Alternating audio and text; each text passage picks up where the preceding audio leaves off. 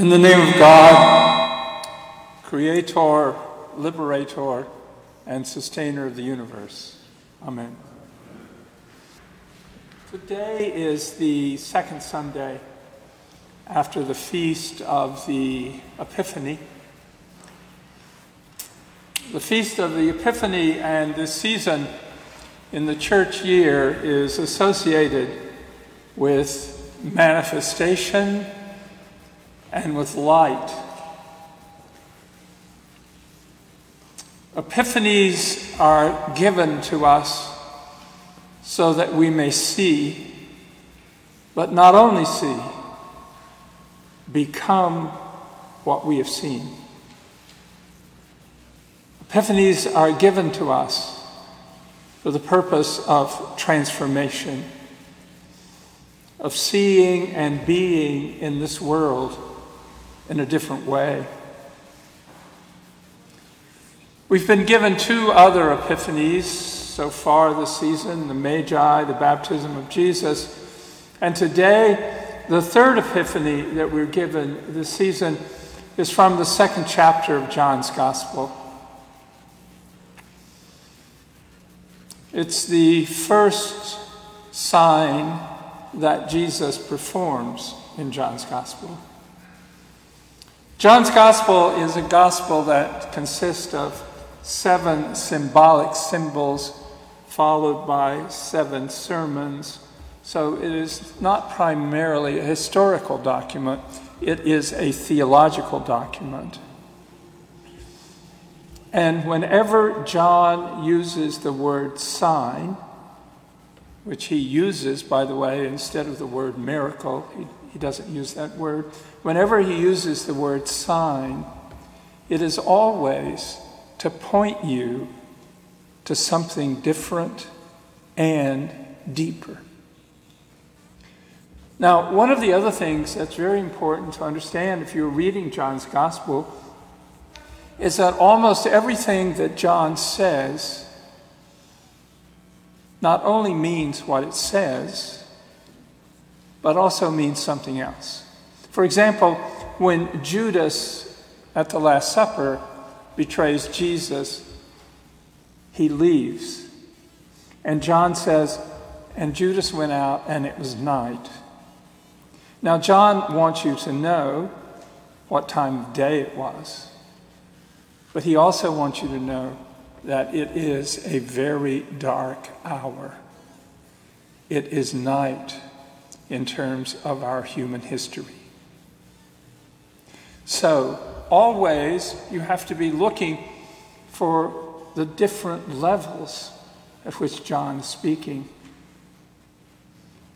In the sign that we're given today, the wedding at Cana, Mary and Jesus and the newly called disciples, which probably included, by the way, Nathanael, who had been told that he would see greater things than he had seen already. Jesus, Mary, and the disciples are invited to a wedding party. Now, this wedding party in Cana of Galilee, again, Cana of Galilee, province where Jesus grew up, very poor, oppressed area.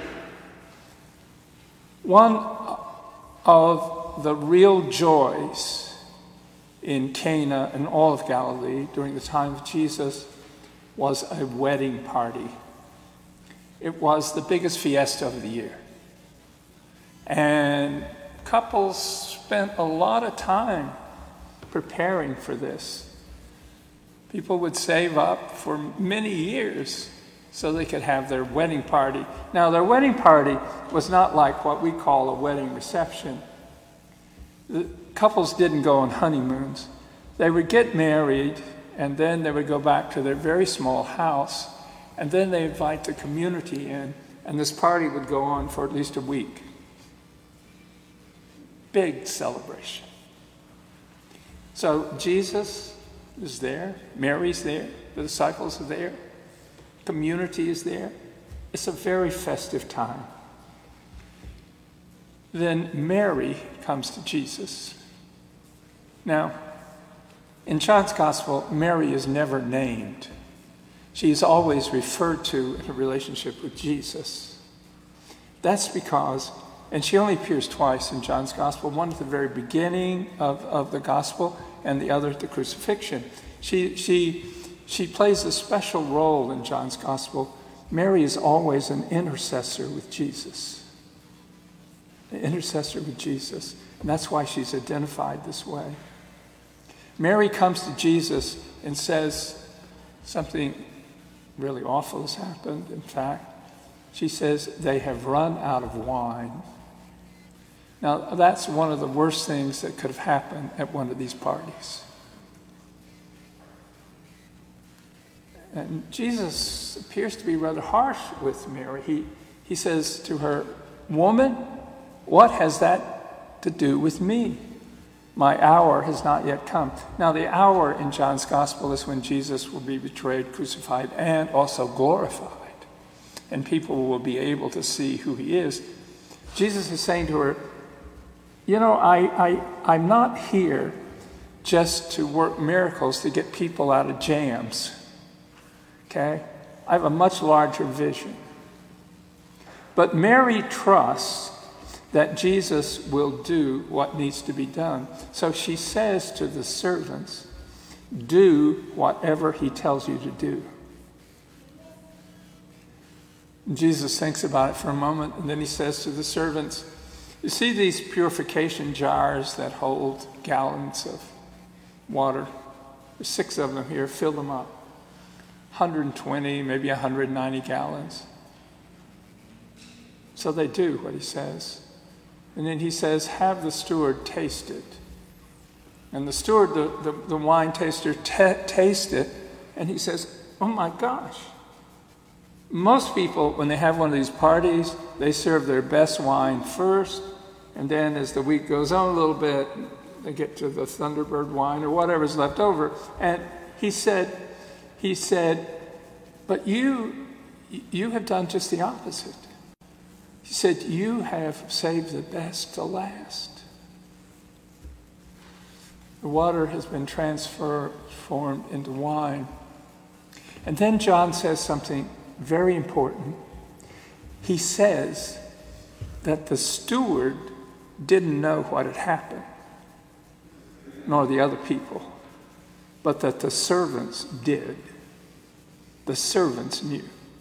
So John is letting you know right here at the beginning of the gospel in this first sign that Jesus reveals himself to the poorest. They see very often before those who are a little higher up in class status see.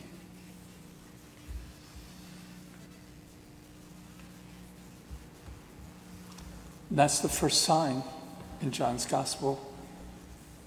Now, New Testament scholars have for many, many years studied this text, and there are various interpretations. Many of them are, in my opinion, correct, because John operates at such deep levels. Many people, for example, Eremias, a great German scholar, New Testament scholar, believes strongly that this was a Eucharistic story, that John is foretelling the transformation of wine into the Eucharistic blood of Christ, that he's talking about a new transformation that's going to be taking place liturgically, and it's set in a banquet, and it will be a great feast. Well, there are many other interpretations, but I want this morning to point to 2, which I think are critical for us, particularly at this time in our lives as a people. The first is that this sign takes place at a wedding party. Jesus, Mary, and the disciples are at this wedding party. John begins his gospel giving us a very detailed description of the incarnation.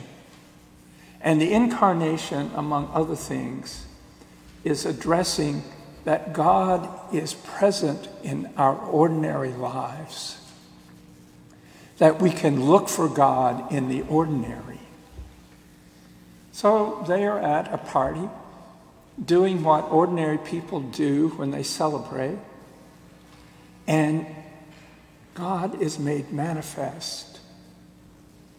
God is made manifest. You know, as a person who's been ordained for 56 years, I like to think sometimes that God is primarily made manifest like in church or when you are attending the Eucharist. But my experience is that although that does happen, pastorally, most people who have been transformed by revelations, that revelation has occurred in their ordinary life. A person says, I was talking to my neighbor, and I realized how much my neighbor cared for other people in the neighborhood, and I realized that I almost never gave any thought to the neighborhood. And I began to wonder, do I really even care about other people? And I had this overwhelming sense that God was calling me to, in some way, give myself for others. Or I was driving to work, the woman said, and I was feeling that no one really cared for me. And I saw this mother walking her little girl to school.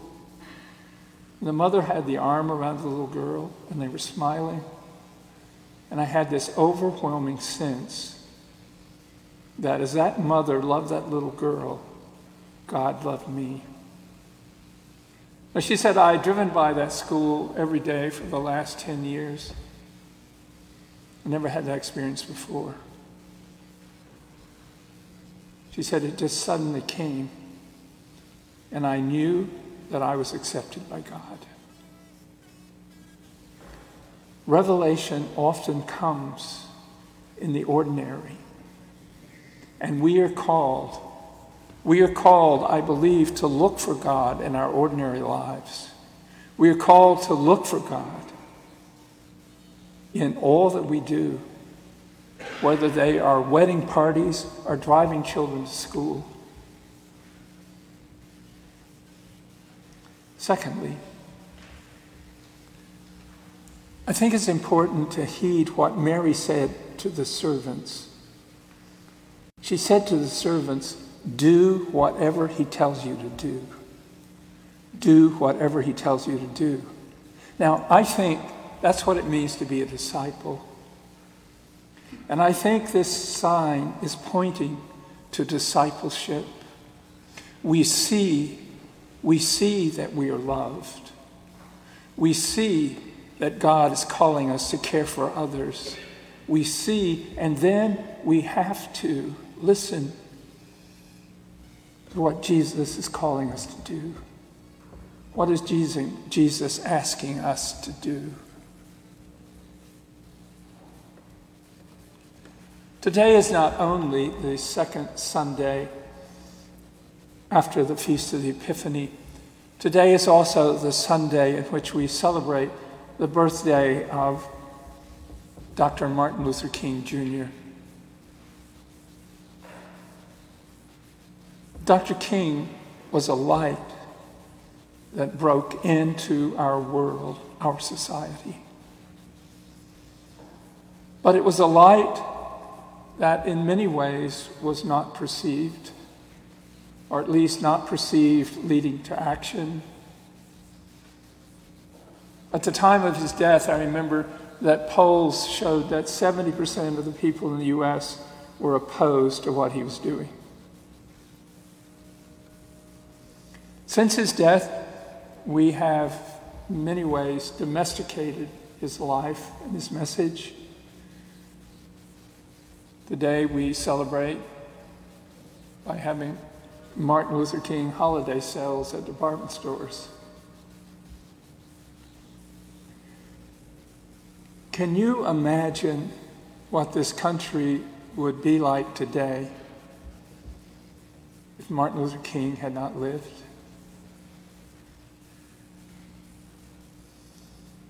We are called again to take on many of the struggles that he took on.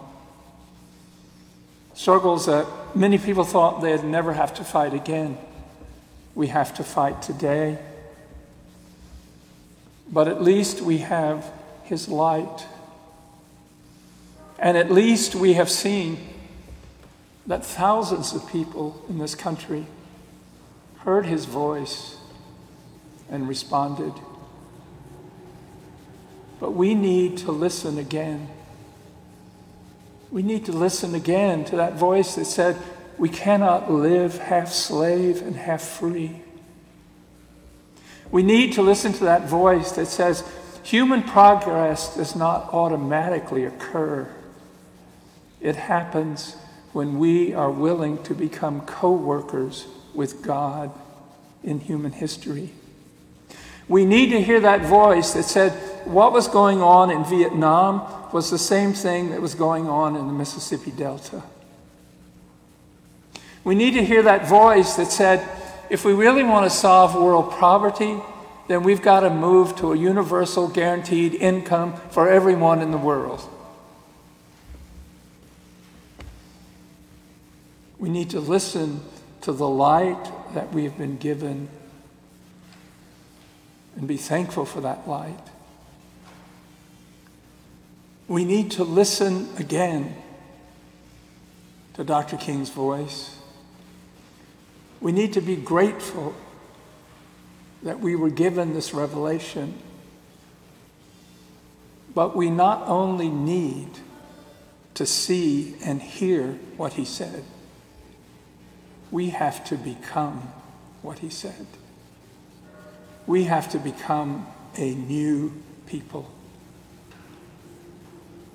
One of my analyses of Martin Luther King was that he was the greatest gift that white people could ever have been given in this society. And he himself did profound analysis of how white people had been suppressed economically because they in the South had to compete with slave labor. He was a great friend. He was a great light. We need to remember and see that light. And we need, again, to listen to Mary, who says to us again this day, do whatever he tells you. Let there be peace among us, and let us not be instruments of our own or anyone else's oppression. Amen.